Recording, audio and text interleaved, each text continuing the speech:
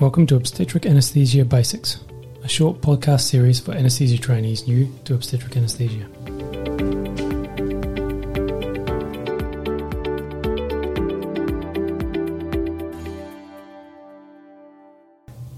Hi everyone, welcome back. We've only been gone for 2 seconds, but for you guys it might be a couple of weeks in between episodes. So I've got Matt Ruckledge and Shilpa back with me again talking about epidural analgesia in labour. So if you haven't listened to the first episode where we just went through the basics of putting in or starting off epidural analgesia in labour, go and listen to that first. What we're going to talk about now is some common problems, troubleshooting epidurals and common problems that you might encounter. I've made some notes. You guys might have thought of some other things I haven't thought of. There's quite a few things that can go wrong. So I'm going to go right back to the start. When you go into the room and you want to talk, obviously you talk to the patient to try and get consent.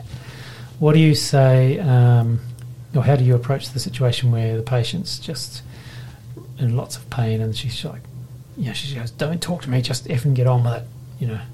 How do you approach that? Should I start? Yeah. I'll leave this one for you, Matt.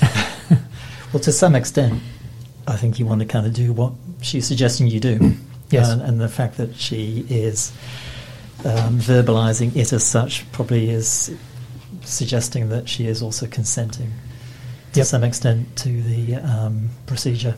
And the whole sort of consent issue regarding epidural analgesia in labour is a thorny one, which we won't go down. But I think we have a duty to still provide risk, even if we're being told to just stick it in. Yep. And I think you can do that pretty quickly. Finding out whether she's had one before, will give some context to it. So if she already understands the process, we can miss some of that out. But look, I would never do this without providing some verbal discussion about the risks, regardless of how keen she is for me to get on with it. But I think you can do it in a pretty timely way as you're sort of getting other things sorted as well. Yeah, that's right. So you still have to do all the other things before you can actually just stick it in, and so you can just talk to them while you're getting stuff ready. And they might not remember any of it because they may be using nitrous oxide, etc. But their partners and the midwife in the room will remember. So yeah, I always think if some disastrous thing did happen and I hadn't covered that, I would wish I had. But I think it's important to don't drop your guard, but also don't spend too long. No. Labouring the point. Yep, I agree. Okay. And this is a common one. So you're trying to put an epidural on a patient, but every time they get a contraction, they literally start waving their arms, wailing, thrashing all over the place, flicking their gown and their hair or other non-sterile things into your field, and you're getting really frustrated because you're having trouble keeping the field sterile, and or maybe you've got the drape on, and so you can keep things sterile, but you're really worried about them holding still while you're trying to put this epidural in. What do you guys do? How do you approach this? It's a tricky one. Yeah, it is challenging. I think firstly trying to reassure your patient as much as you can and just communicate with your patient. But have a look and see, is there anything else, is the patient on some oxytocin? Can we speak to the midwives and say, can you stop the oxytocin infusion for that, for that 15-20 minutes whilst we're trying to insert this epidural in? Decreasing those contractions may allow a bit more compliance with the patient for us inserting this epidural.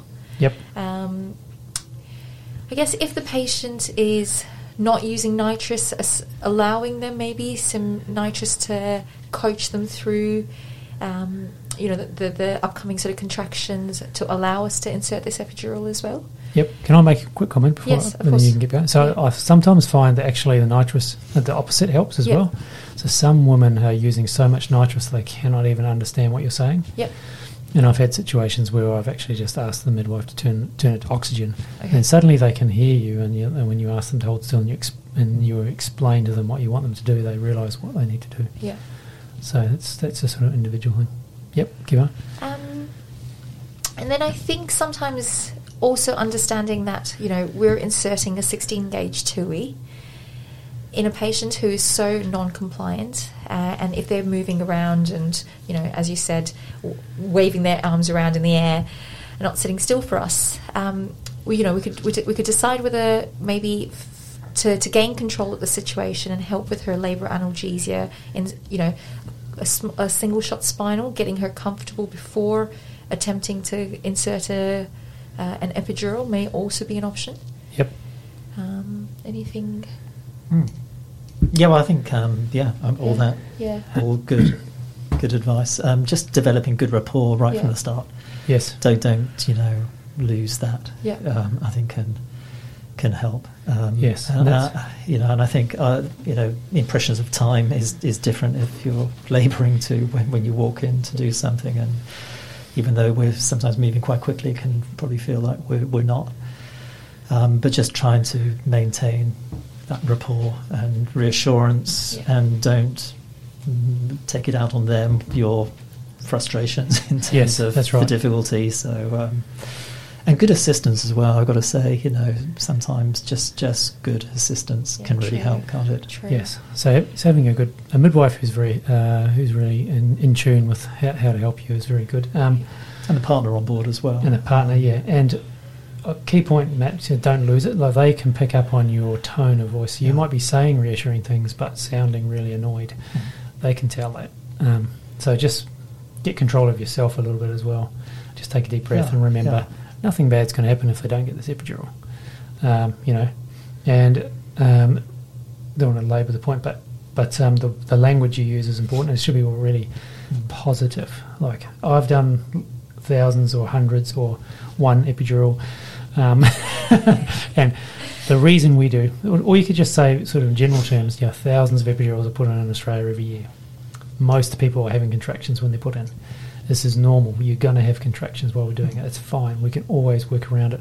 Most people can hold still. Most people surprise themselves how good they are at holding still for a few contractions while we do this. Just letting them know that they're capable of it. I find it is quite difficult if people don't speak English. Yeah. That definitely, it does make it a bit harder. You mentioned doing a spinal, did you? Oh yeah, I did. Yeah.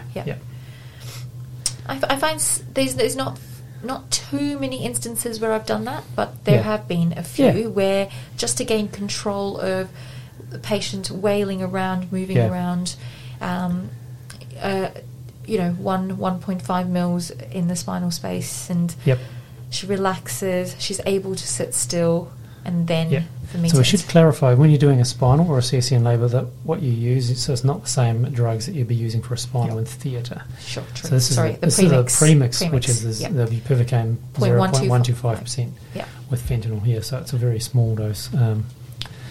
True. And I think that's probably without labouring it. The positioning device, which we have at Kingswood, I find is amazing, because if they just curl up on it like a massage chair, because that's what it looks like, and they just don't do this. All right. Next point. So you're trying to put this epidural on this woman, and 15 minutes later you're still poking her with this big massive needle, and you just cannot get it in. Let's say that you've been trying for 15 minutes, and you can feel the tension rising in you. The partner's she's going, how long is it going to take? Have you ever done it yet? The partner's sort of looking at you like you're useless and asking you how. I think everyone here is like laughing nervously because they've been there. Absolutely. So this is a really probably even more difficult situation than the last scenario. How do you guys approach this? Because now you're starting to feel like you're questioning yourself, and there's a lot of emotions at this point. Again, don't blame the patient, or don't blame the lady in labour. And also, coming back to time, be mindful of time. Again, once we're sort of in the zone and focused, time can get away from us, and all of a sudden, we have actually been poking around for 40 minutes. 40 minutes. Yes, I know. 5.5 hours. And, oh, dear Lord. And I think it's really important to set yourself an end point. That you're not going to just continue forever. If that's walking away, coming back later, if there's no one else to come back instead of you, or getting an extra pair of eyes and hands. Yes. But just be mindful of time. And also think about, why am I failing? Have I got into the epidural space and then got into a vein? Or have I got into the epidural space, not being able to thread the catheter? It's kind of different to just not getting into the epidural space at all. So you might be more inclined to carry on if you'd already been in the epidural space and it was straightforward, but you'd had difficulty actually getting the catheter in. If we were just not getting into the epidural space and hitting bone, then we're going to try and use all our techniques to work out if we're in the midline. Yep. And for me, that would be, helping me by asking whether the woman is feeling me in the midline, and that's, seems to be some evidence that, if it feels I'm on the right, then I probably am sticking my needle towards the right. And over the years, I asked them to basically do the epidural for me, really, and help guide it in, because they're always right. If they're feeling it on the right, it is on the right. It's on the right. Even if you look down and you think it can't be on the right, but we can't see how the spine is orientated. So get feedback from them. The ongoing reassurance, the positive language you say, Roger, keeping the back open up as much as you can with that flex, and after just getting the extra bit of flex. Yeah, so reposition the patient if the position's bad. Yeah. And I find exactly what you said in the earlier podcast. Sometimes where I've failed at epidurals is because the patient's not positioned properly. And so, on the bed, we've got all those little breaks in the bed, and maybe they're just not positioned adequately. I also find sometimes just asking them to, take a bit of a break. So, I allow them just to straighten the back out, take a few nice deep breaths for me. And then just take a break and then restart again, and so position them again, ask them to wriggle around in the bed and see if they're sitting as straight as they can be, anything. And I don't think we also mentioned maybe changing the level we're at. So if we're only attempting at one level, can we palpate any anatomy? So can we actually palpate the spinous process? Can we attempt maybe a level higher?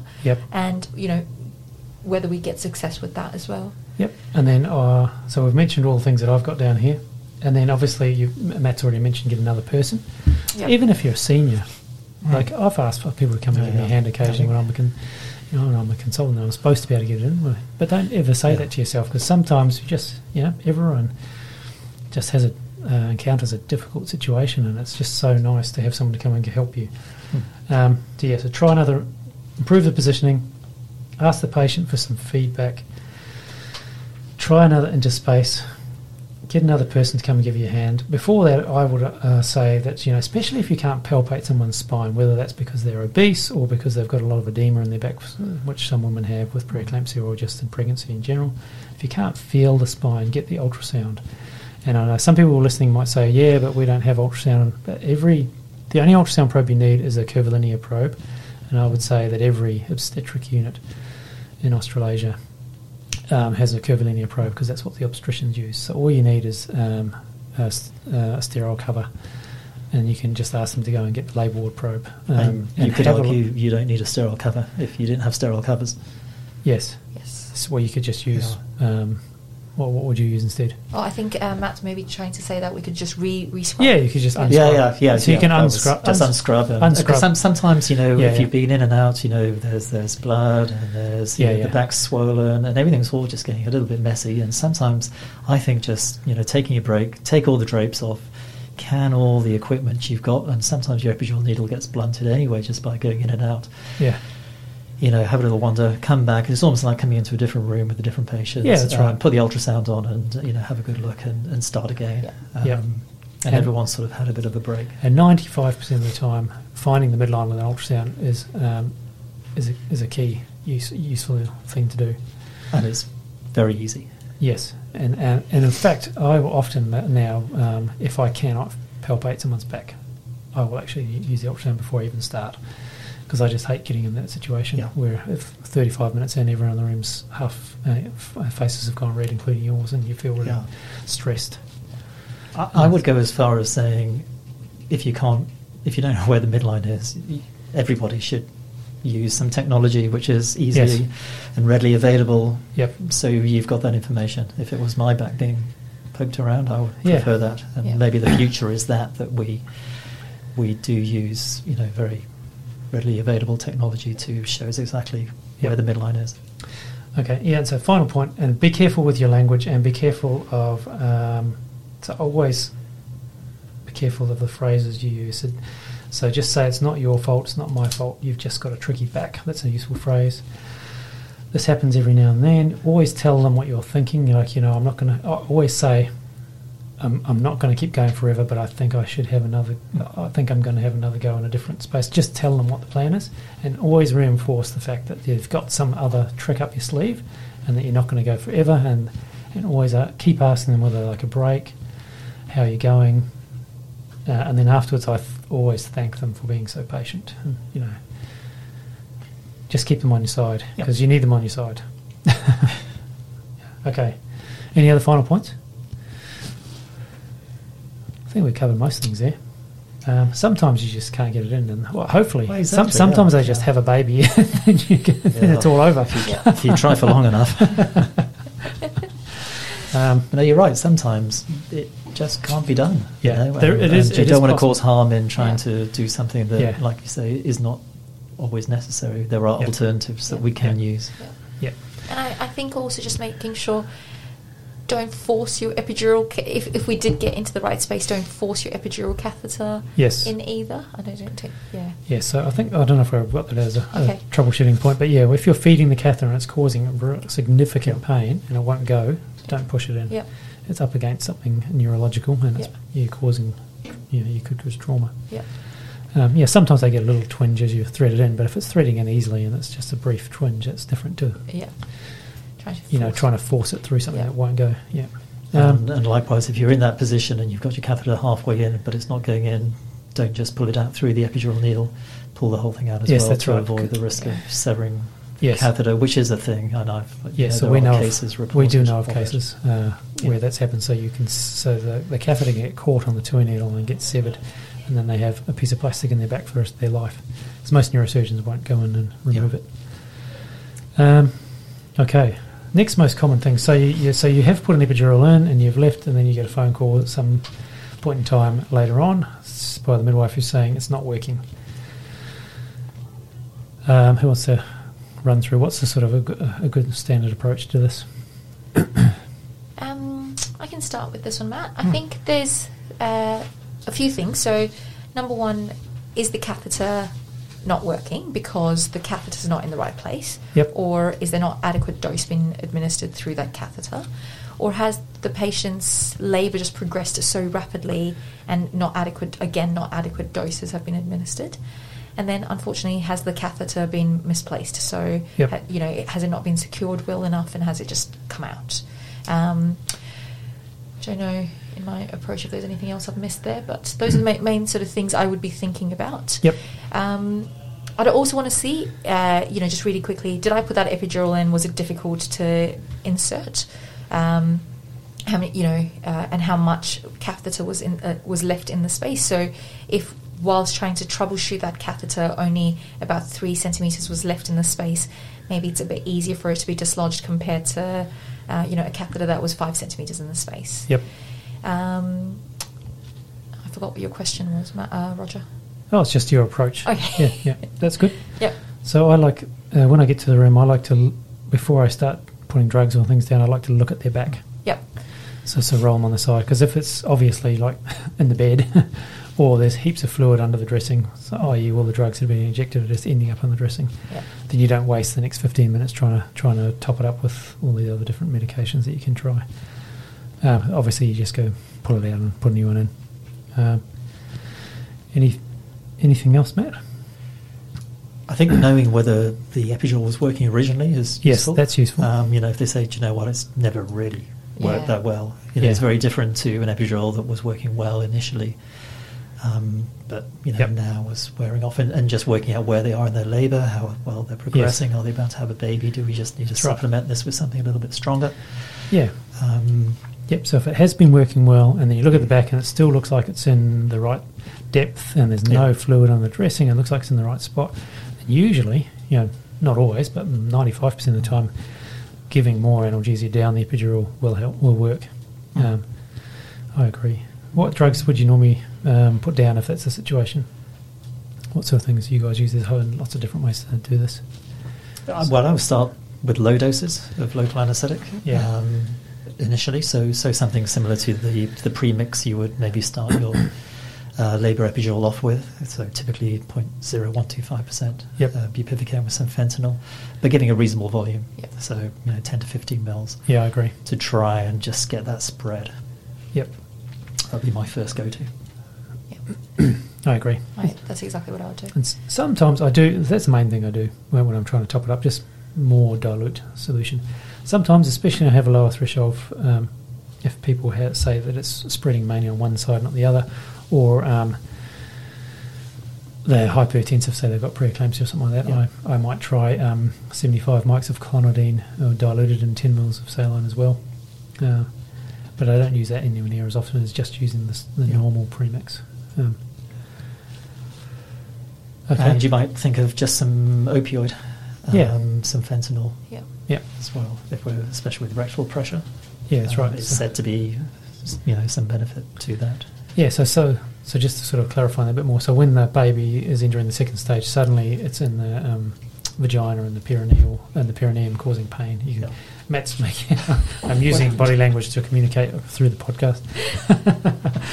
And so those nerves are obviously further down in your axiom, and so suddenly all the local anaesthetic or all the medications we've given haven't spread to the sacral dermatomes. Yeah. So it's not off. It's often encountered, isn't it? You get called down for an epidural that's not working, and as you're sort of figuring out what to do, they have a baby. That's right. Yeah. And with respect to positioning the patient to position the woman to try and get the spread into the bits that the local anaesthetic isn't reaching, we typically do. How effective it is, I'm not entirely sure. Yeah, it works for spinals, but I'm not sure. But you'll often see, if the block's a bit less on the left side, they'll be on the left side. Yeah, I know. Whether it works or not, it makes everyone happy though. They feel like they're doing something. Yeah. So it's not necessarily bad either. Yeah. And if it's an accidental intrathecal catheter, probably... No, I'm joking. You run. Okay. Right. You're placing the epidural and you get blood. This is not infrequent. It's supposed to be like 2 to 5% of the time, depending on your technique, or 1 to 5% or something like that. So you've got loss of resistance. Hopefully you've flushed the space through the tuning needle with some saline to try and get any veins out of the way, but the epidural space is full of veins. You thread your epidural catheter, and when you're testing it, you can withdraw blood. How do you guys approach that?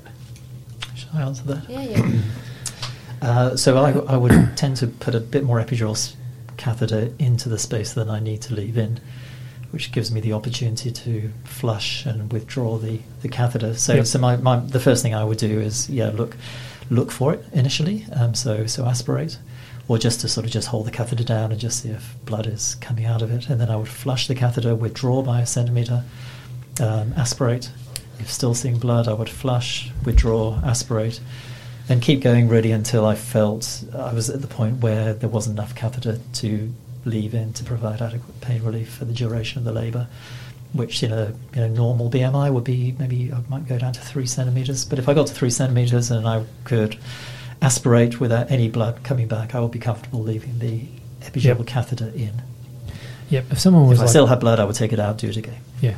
If someone was of a high BMI, an illiparous, and it was going to be a long labour, I would be uncomfortable leaving 3 centimetres in the space. I would probably just pull that out, even if I couldn't aspirate. I'd probably pull that out and try and recite it. Yeah. Because I know I just have in the back of my mind that the chance of it, coming out by itself in the next few hours is pretty high, and then you're going to be needing to put it back in again, so you might as well just get on with it. Often, most of the time that works. Is that your experience too? So when you find that you can't get it to work and you have to pull it out, then you're going to have to go back in again. Yeah. What's your approach? You're going to go straight back in the same spot? You're going to go another space? Are you going to... I tend to go straight back at the same spot. Yeah, and give another, a good volume of saline through the epidural, through the TUI needle before putting the catheter in again. I was just talking to Matt about this earlier. I found the last couple of times where I've had an intravascular catheter. Now, I don't know, obviously, if there's any evidence to this, but it was usually when I've threaded the catheter just as the patient's probably having a contraction or has just had a contraction, and whether that's the epidural veins are slightly more dilated, and that's why the catheter's gone into the epidural vein. It's possible, yeah. And I often think, I don't know if there's evidence for this, and it's not always true, but often if you're slightly off centre, I think you're more likely to hit a vein.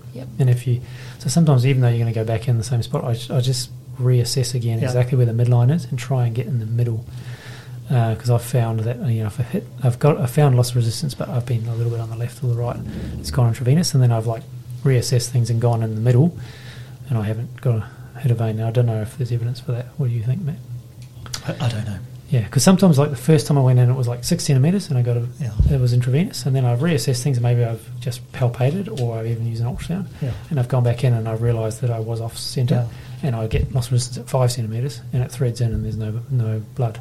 So just check to make sure you're in the midline as well. And I think when we say just go back in the same place we went to, we won't be going back directly into the same place. We're at the same level. But and the reason I would do that would be we've already provided local anaesthetic there. From my experience, most of the time it's fine. It's fine. So. But our needle tip probably ends up in a slightly different place to where we were initially. First time. And then, a good volume of saline to try and push everything away. And then if I then had another intravascular catheter, then sure, I would change my approach. Usually just go to another level, that's fine. Okay, so fetal bradycardia after you do the block. Now this is more common when you do a combined spinal epidural for labour analgesia, which we haven't really talked about, but we did briefly touch on doing spinal analgesia when you're having difficulties, but some people just do this more routinely. You want to talk about that, Matt? Yeah, well, it's it is a thing, and it's more common with a combined spinal epidural, and it's because of the most likely the opioid within the spinal block.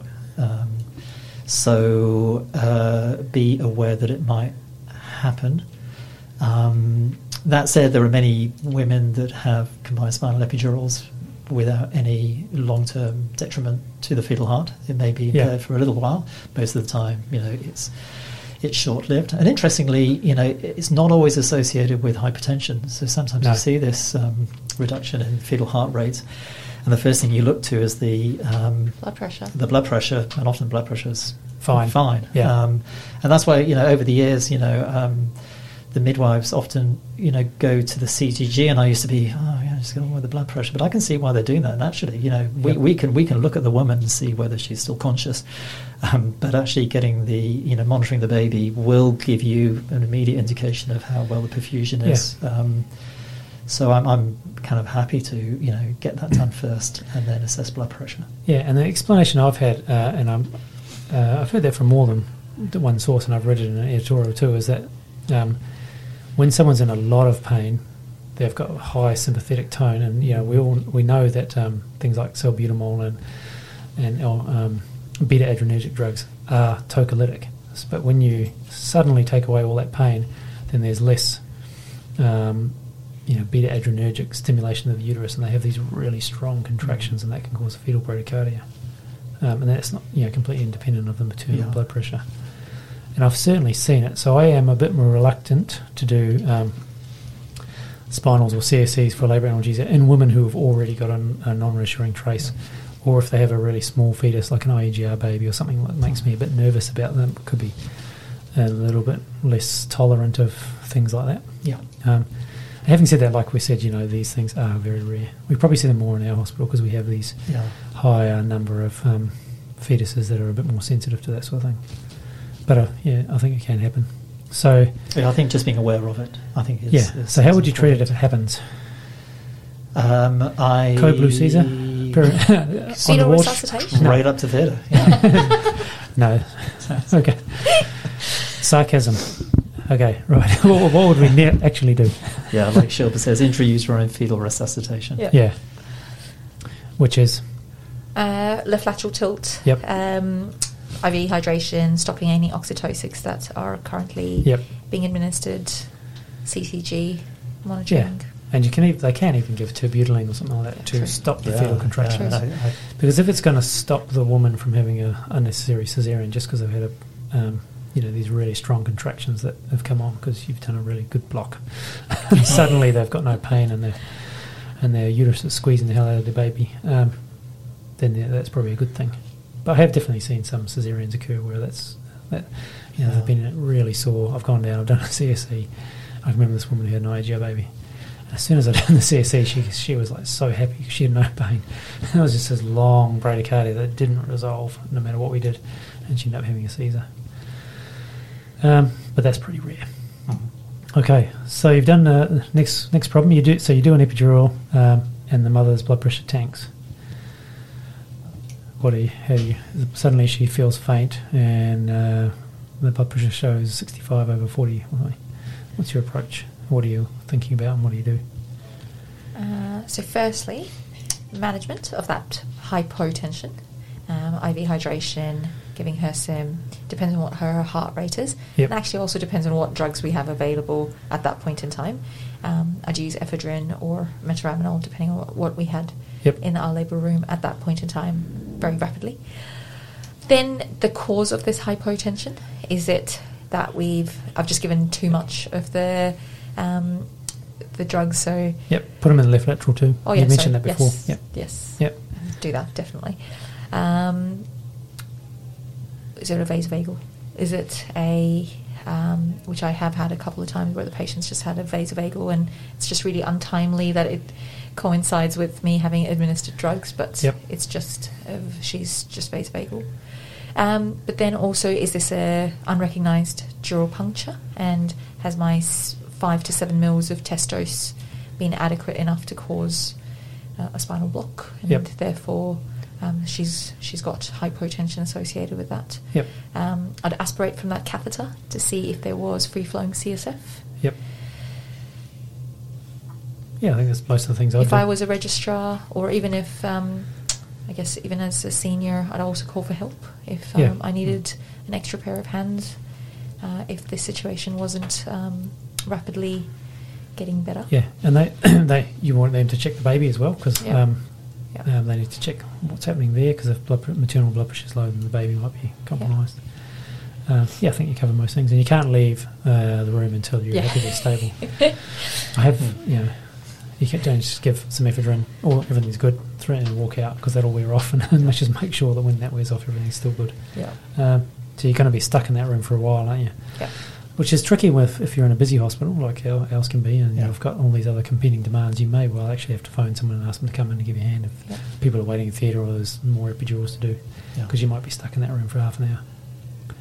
I think vasovagal is not that uncommon. I would say that's probably the most common cause of the blood pressure falling at the time of epidurals. And I can think of several times where I put the epidural in just about to put some local anaesthetic down. Yeah, and they have vasovagal. And they said, I'm feeling sick. And they're wide as a sheet. And you lay them down on their side before you've even dressed the catheter. And that was clearly vasovagal. Had we just put the local anaesthetic in, it then muddies the waters as to what caused that. But I'd say it's, whether it's, I don't know, something about sort of expanding the epidural space, or whether it can. And I think the time that they've been in that position, curled over, not being able to... Some people just have a tendency to that, and before you even put local anaesthetic under the skin, that can happen. We've all had patients like that. So if they are sitting up and you're doing the epidural and they're saying, I'm feeling a bit sick. Nausea is often a just warning presume sign. They are hypertensive. And because often there's no one looking at their face and doing their blood pressure. But you can just keep things sterile, lie them on their side, and often without any treatment at all, they feel fine. That's right. But obviously, if we just give them some local anaesthetic, just, exclude that's the cause of it as well. All right, we're getting near the end now. So that someone the midwife phones you up and says, your epidural catheter was connected to the CAD pump, but now it's not. I found it. The tubing is floating around in the bed. Can you come and have a look at her? How would you manage that? Shilpa. This is really frustrating, and it does occur more commonly when new staff arrive. Try and avoid it in the first place. So that's right. It's not really answering your question, Roger, but I think it can be avoided to some extent, not always. But checking, the connector is on the catheter well, so you've shoved the entire bit of catheter in as far as it goes. Making sure the filter is screwed on. Yep. Not over tightly, because if you overdo it, it can thread it. Yeah. But make sure it's not cross-threaded, and make sure it's on tightly. And a lot of people will also put a dressing over the connector just to stop it from miraculously disconnecting. But the change to the connector seems to have reduced this in certain types of epidurals. Most common ones. Yeah, it was really.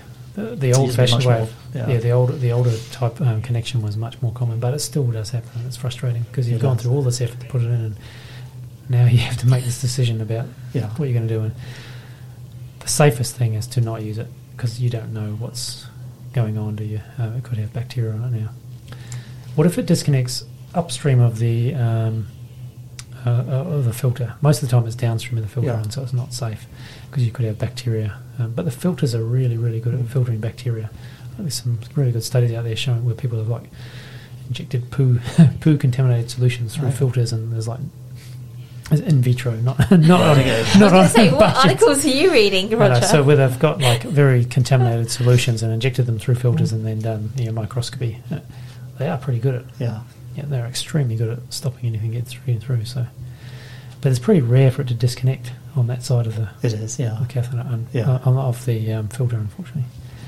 Though it does happen, and I think whether for each individual case, if you've got someone who's needing an emergency cesarean section, who's obese, who's being rushed up to theatre, and it's just disconnected and it's been working perfectly well, you could argue the risks of doing something different. That's right. Greater than the risks of just reconnecting what's already just come off is.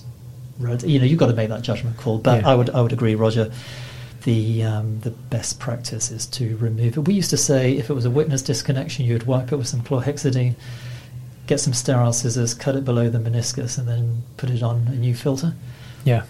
Which, when you think about it, we go, all these issues with chlorhexidine, and then we were saying just wipe down your catheter with chlorhexidine then, and then inject down it. But I think the exam answer is to remove it unless there was a really, really compelling reason not to. Yeah. Would you agree, Sean? Absolutely. Yep. Okay, finally, fluid under the dressing or the dressing's been breached. Again, I was, case by case basis. Where are we in labour? Are we about to rush up to theatre? Certainly early on in labour, that's not a great sign. And if there's say this is a VBAC, or you're expecting that there's a reasonable chance this patient might need to go to theatre, that's not a good sign. You do see some collection of fluid, don't you? It's not uncommon at all, but it's, I guess, working out how much is too much. Breech dressings. Again. It's hard to know. It's case by case. It is hard to know. Sometimes the breech is just on the one corner, and it depends on what other dressing you use, like underneath the main dressing. If you have a locket which is holding the catheter in place, then the locket itself is quite well contained and sterile, so the catheter itself is probably still clean. If it's just the other outlying dressing. But if you think that's the catheter or anything is really badly contaminated, I guess the safest thing is to assume that it's not safe to use. But I think most dressing breaches are probably okay to redress. I think it's probably less risk than a catheter that's been disconnected. Because the whole catheter tubing and connections and things is all still in place, and it's what's going down the inside of the catheter that matters. But similar to the disconnections, trying to avoid it from happening in the first place, and just start becoming really fastidious with your dressings.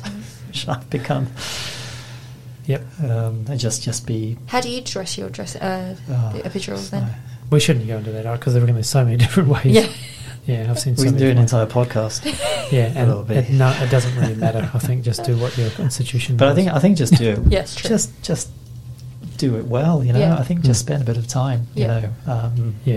Try just because just make sure the ends of so you're not going to get peeling from the edges. Just spend we do spend a lot of time putting the epidurals in. Maybe take our eye off the ball in the dressing, but I think the dressing is really important. Do it like a plastic surgeon does. Not quite like a plastic surgeon, but they take a lot of pride in how they put dressings on, don't they? Because that's the only thing the patient remembers. Do the same, they're on a wait. We don't want this to fall out, especially with obese patients. Yeah. Okay, so that's all the only ones I've got written down. Have you guys got any other problems you think people might want to ask about, or any advice? But I guess there are those blocks where we haven't really talked about. Maybe we haven't talked about testing a block with ice. When we're actually assessing, the adequacy of a block, unilateral blocks, potential subdural blocks. Yep. I don't know if we want to touch so on what's that. a subdural block, and what would make you think of that? Well, presumably the subdural block is when the epidural catheter is between two different parts of the dura, so it's not within the epidural space itself, but it's gone through some of the layers of the dura, but not all the way through, so it's into the intrathecal space. It's slightly controversial. Yep. It's a hard thing to diagnose and prove that it is what we think it is, but the typical presentation of a subdural block is a high patchy block. Yes, sometimes you might get a sympathetic block, maybe a Horner syndrome. Yeah. Not a motor block, but it's high and just not really behaving like an epidural epidural block. Yeah. So usually they're sore. Yeah. But they've got like numb patches intermittently. Yeah. And like you said, sometimes they have a Horner syndrome or dilated pupil on one side of their eye. Yeah. And the risk is also that, given that the catheter is maybe sitting within the tiny membrane of the dura, there's a risk of it popping through into the intrathecal space. And then your subdural block, which probably isn't causing a great deal of imminent harm, might become more dangerous in intrathecal. Yeah. So we've definitely had cases where that seems to have been the case, isn't it? Where someone has then tried to top it up quickly for a surgical procedure like a Caesar or something, and they've suddenly had a high, and then suddenly they've been able to aspirate CSF. Yeah. I don't have any other things. I think we've probably talked for long enough now. Yeah. There is probably a list of really unusual things that we could talk about, but I think we've covered quite a lot of ground there. We've covered all the most common problems in troubleshooting. So thanks, everyone. I did have a few dad jokes, but I'm not going to use them today. I'm going to spare you for the pain. Thanks, Matt and Pleasure, Shilpa, Roger. Thank you, for Roger. sharing your knowledge. You have been listening to the Obstetric Anaesthesia Basics podcast series, a short podcast series designed for anaesthesia trainees new to obstetric anaesthesia.